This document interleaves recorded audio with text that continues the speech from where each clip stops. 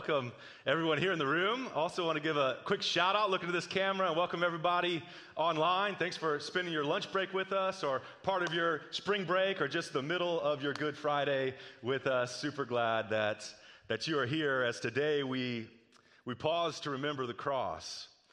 Good Friday is called good for a lot of reasons, but there's also a weight that comes with this day too, right? We were having breakfast with our kids this morning, and one of our kids were asking about Good Friday. Hey, do you know what this day represents? You know why we celebrate Good Friday? You know what the meaning behind this day? And one of our boys said, yeah, today's the day that Jesus went to the cross, and he died on the cross for our sins. And he's like, so therefore today is a sad day. So there'll be no more laughing, no more smiling, no happiness, sad day. And I was like, whoa, well, hey, wait.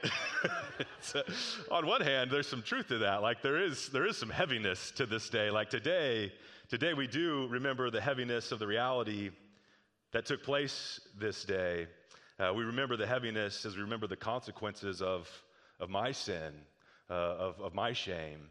Today there is heaviness as we remember the reality of the price Jesus is willing to pay to have relationship with you, to have relationship with me. When we think about the cross, I mean, there certainly is a very real heaviness to that. But today is called Good Friday. Like, it's not Bad Friday, it's not Sad Friday, it's Good Friday. And it's good for a reason, and we're going to talk about some of those reasons today. But I want to invite you, as we kick off this service, I invite you to stand with me as we read God's Word. So stand with me in honor of God's Word. We're going to be reading them from Luke chapter 18, beginning in verse 31. And this is before the cross. This is a couple weeks probably before the cross, as Jesus and his disciples are starting to make their way to Jerusalem. It says this in verse 31.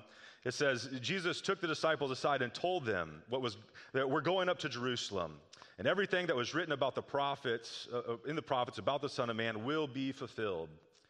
He will be handed over to the Gentiles. Gentiles simply means anybody that's not Jewish. And so we would be, most of us in the room anyway, would be Gentiles. He's specifically talking about the Romans. I'll be handed over to Romans, and here's what's going to happen. They will mock him, insult him, spit on him, flog him, and kill him.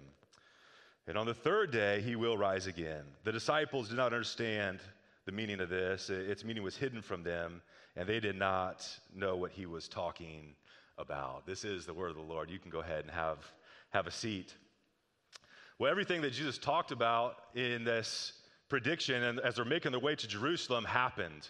It was on Thursday night, after celebrating the Last Supper with his disciples. He's in this garden praying, and one of his best friends, Judas, comes along and betrays Jesus with a kiss. It is at that point Jesus is arrested. And throughout Thursday night into early Friday morning, Jesus endures a trial that is a mockery of justice. It was against Jewish law to be able to hold a trial at night, but in order to fulfill their own agenda before the religious celebration of the Passover, they disregard justice in effort to execute Jesus. Throughout the night, Jesus is accused. Many false witnesses brought in front of him, and they can't find any fault in this guy, which speaks to his character, speaks to the way that he lived his life. And the only thing that they can have any kind of evidence on is this one claim, and that is that Jesus claimed to be God. And there's a saying at this time in Jerusalem under the Roman Empire that there is no king but Caesar.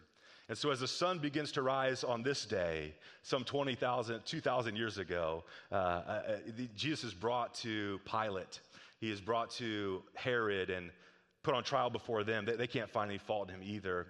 But because of the political struggle at the time between the Jews and the Romans, they said, hey, we're going to just throw you a bone here. We'll do what you're asking. And so Pilate agrees to execute Jesus, but he says, I'm going to wash my hands of this. This is an innocent man. At that time, Jesus was flogged. He was insulted. Roman guards, they took a robe and put it on him, and they punched him. They spat on him. They said, hey, if you're a king, hey, here's a crown. They crush a crown of thorns on his head.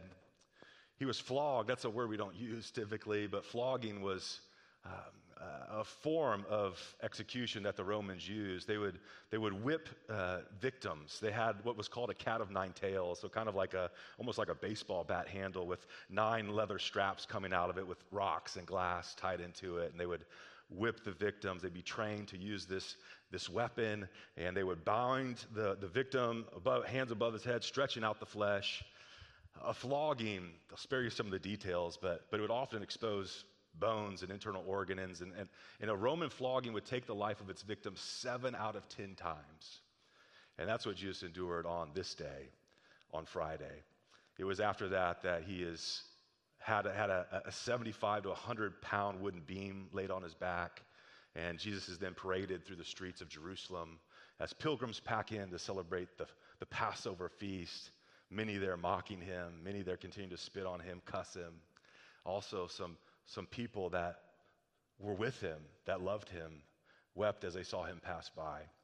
He was taken to a very prominent road outside of Jerusalem called the Golgotha, or like Calvary. It's this prominent area, but don't think of it as being an area of seclusions. The Romans, when they executed somebody, they were trying to make a statement as well, and so it'd be very visible as people were coming into town. They would pass by this area. It was most likely that Jesus is stripped naked at this point.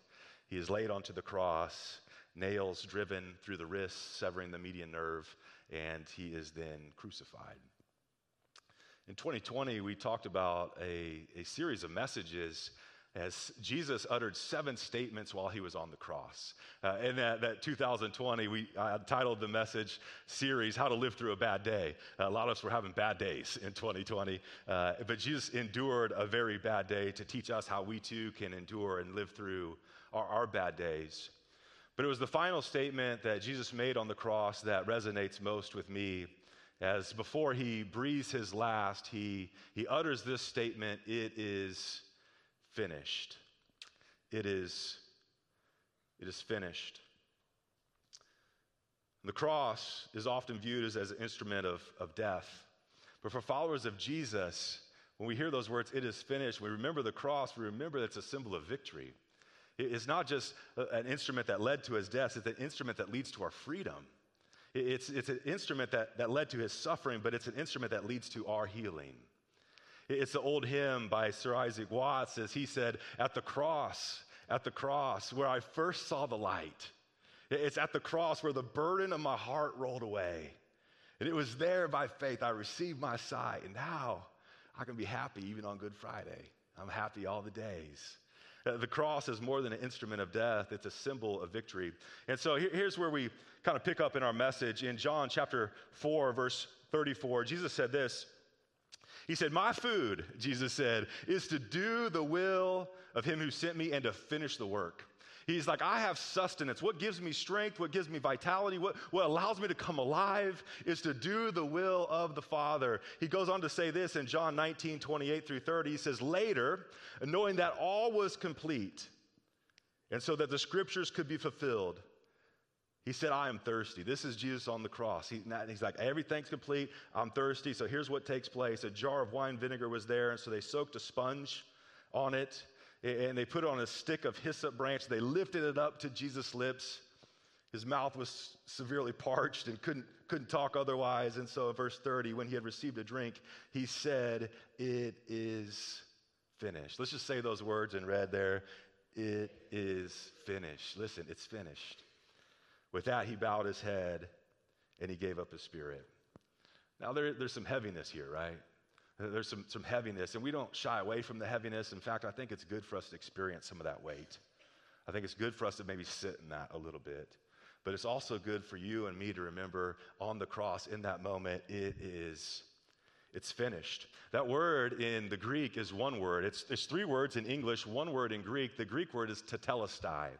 Tetelestai. It is finished. And in studying for this message, there's 5 ways that this word was commonly used, 5 different areas where it was commonly used. The one is this: whenever a servant or an employee completed a job, they would go to the master, they would go to the boss, tetelestai, job's done. Whenever a judge was presiding over a case, and after this judge had heard all the witnesses, after all the evidence had been presented, and the judge renders a verdict, to close the case, he would say, tetelestai, case dismissed. Whenever an accountant was trying to balance the books, and they were documenting all the numbers, and they were trying to make sure everything was matching, and whenever the account balances were brought to 0, the accountant would say, tetelestai, the books are complete.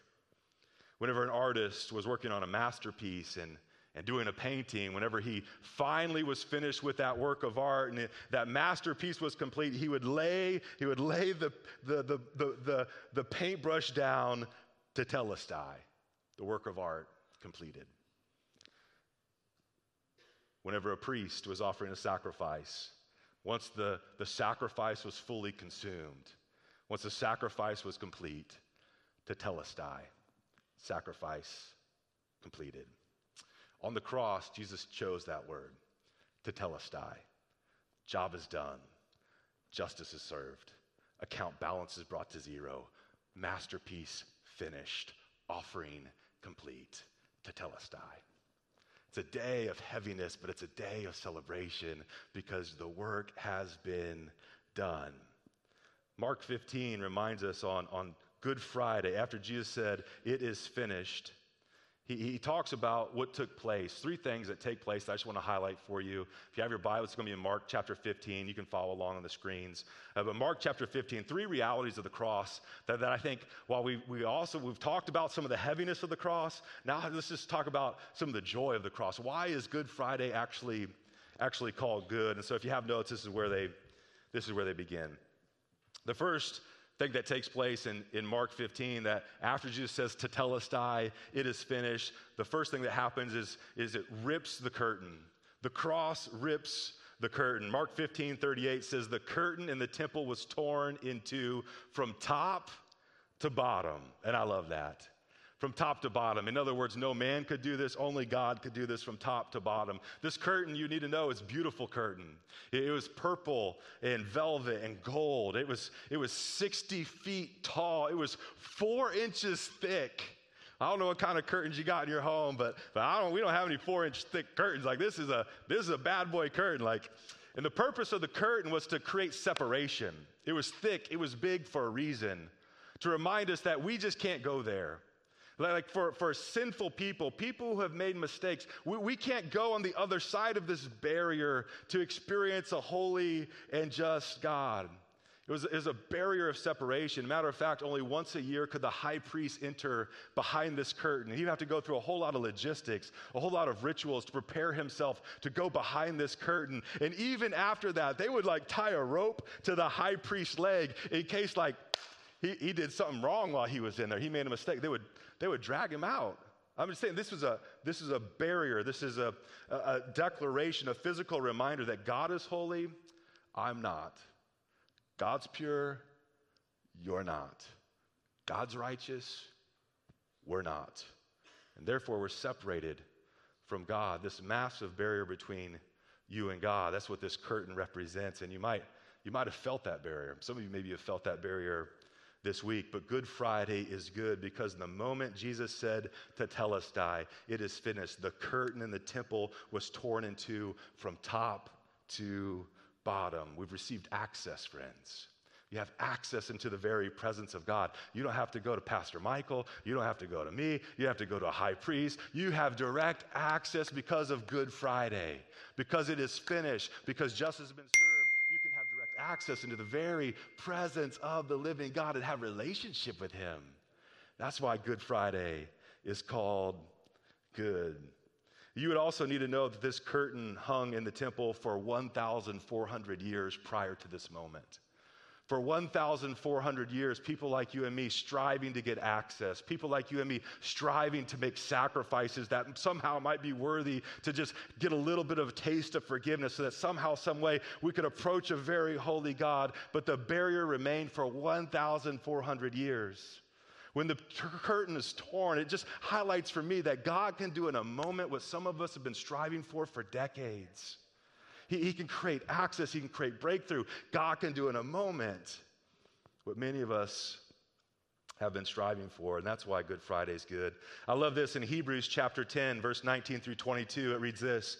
It says, and so, in light of this reality, dear brothers and sisters, we can boldly go. We can go with some confidence. We can go with some audacity. We can go to Jesus, not because of anything we've done, but because of all Jesus did for us on the cross. We can come boldly and enter the most holy place because of the blood of Jesus.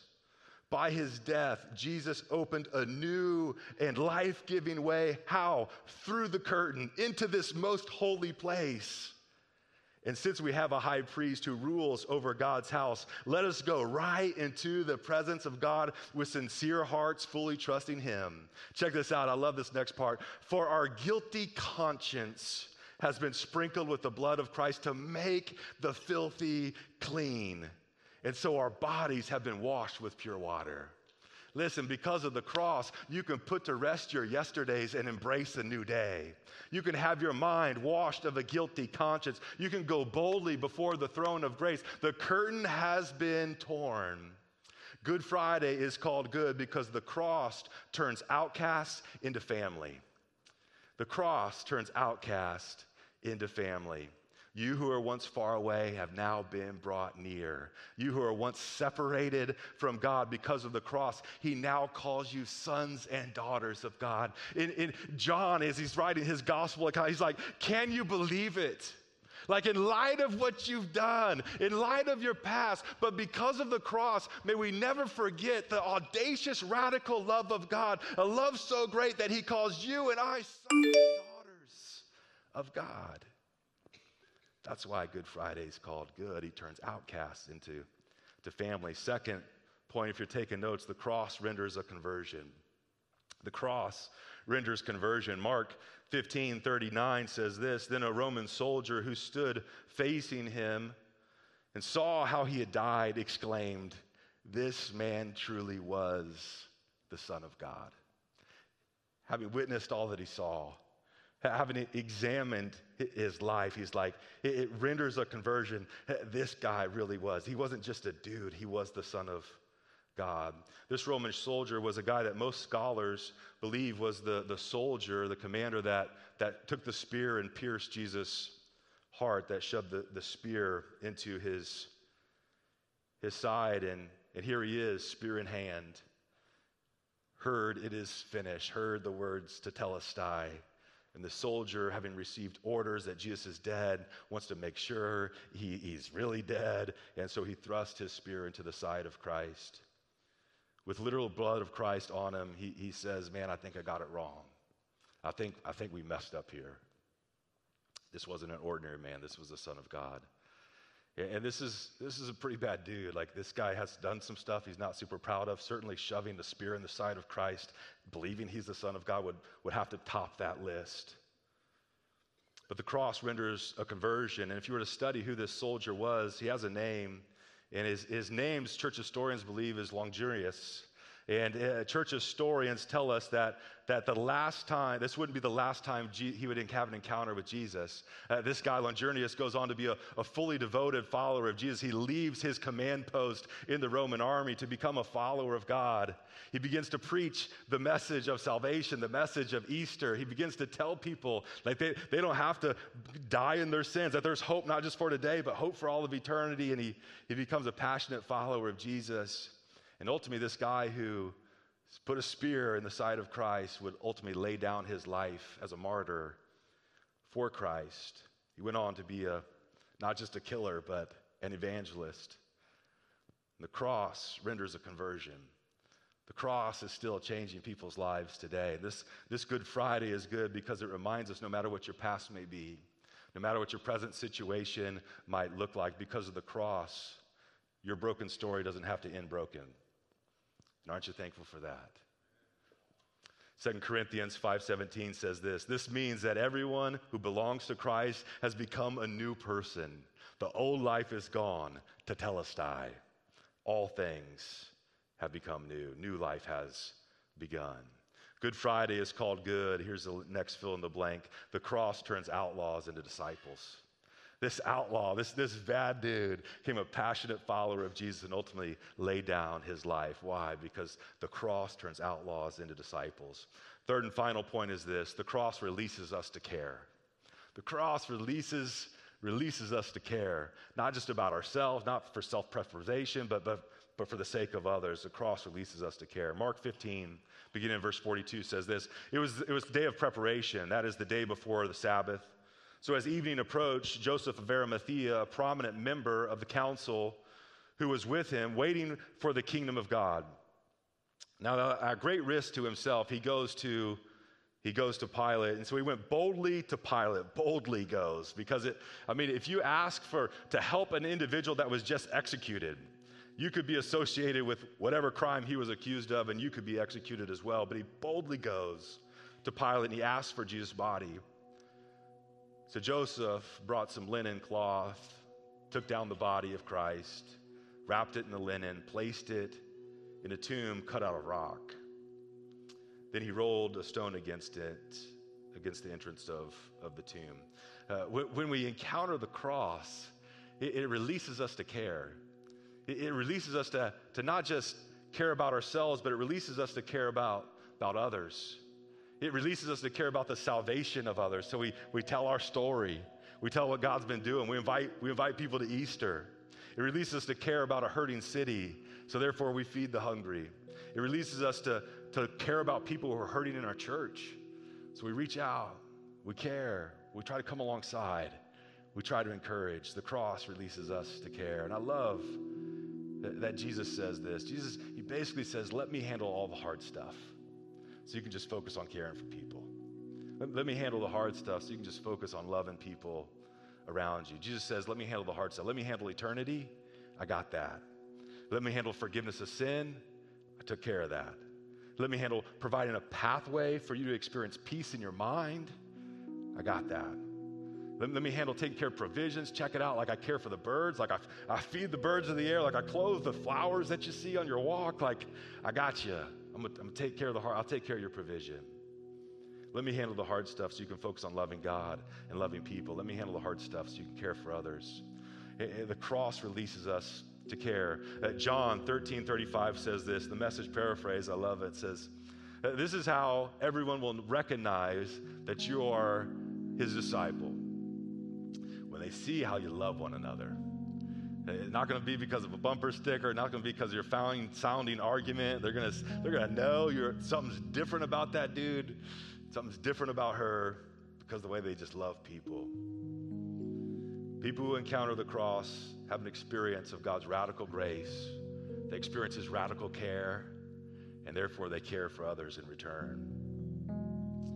Matthew 28:18 through 19, Jesus, after his resurrection, after Easter Sunday, walks on earth for 40 days, meets with hundreds of people at a time. He's on the Mount of Olives, about to ascend into heaven, but his final words was this: all authority in heaven and on earth have been given to me.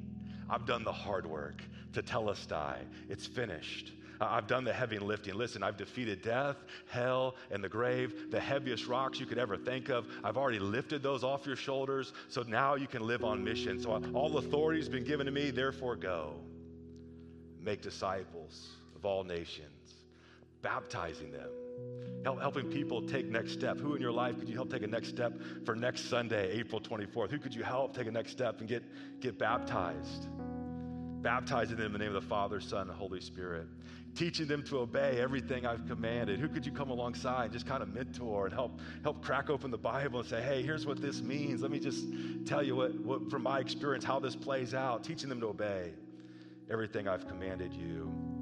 And in the midst of it, in the midst of the ups, midst of the downs, midst of the good Fridays, midst of the bad Fridays, surely I'm always with you, even to the very end of the age. Jesus conquered the cross, and he entrusts you to conquer the mission. Look at me, church. He believes in you that much. He conquered the cross so you and I could focus on conquering the mission. He does the hard stuff so we can just come alongside, love people, point them to the cross. Good Friday is called good because the cross turns outsiders into missionaries. The cross turns outsiders into missionaries. I was meeting with a guy this week, and he's in recovery, and so I was just kind of sharing some of my story and focusing on the cross. And one of the beautiful realities I told him, I thought about this gather, and I just want to share it with you. I had this thought this week that the cross didn't just kill Jesus. The cross killed the old me. The cross didn't just kill Jesus. The cross killed the old you. My former life was crucified at the cross. My shame, my guilt, my regret, crucified on the cross. The cross didn't just kill Jesus. The cross killed the old me, and it releases outcasts and now live as missionaries. The first passage I ever memorized was Galatians 6:14. And this says this: may I never boast, may I never be proud about anything in my life, because I know what I'm capable of. May I never boast except in the cross of our Lord Jesus Christ, through which the world has been crucified to me, and I've been crucified to that world. The cross didn't kill Jesus. The cross killed the old you. So now you can live a life that says, my life, my old self, it's been crucified with Christ, and I no longer live. But now Christ lives in me. I can take hold of a new day. I can take hold of a new life. It releases outsiders and outlaws to live as missionaries. The beauty of the cross is that the cross rips the curtain and turns outcast into family. The cross renders a conversion and turns outlaws into disciples. The cross releases us to care and turns outsiders into missionaries.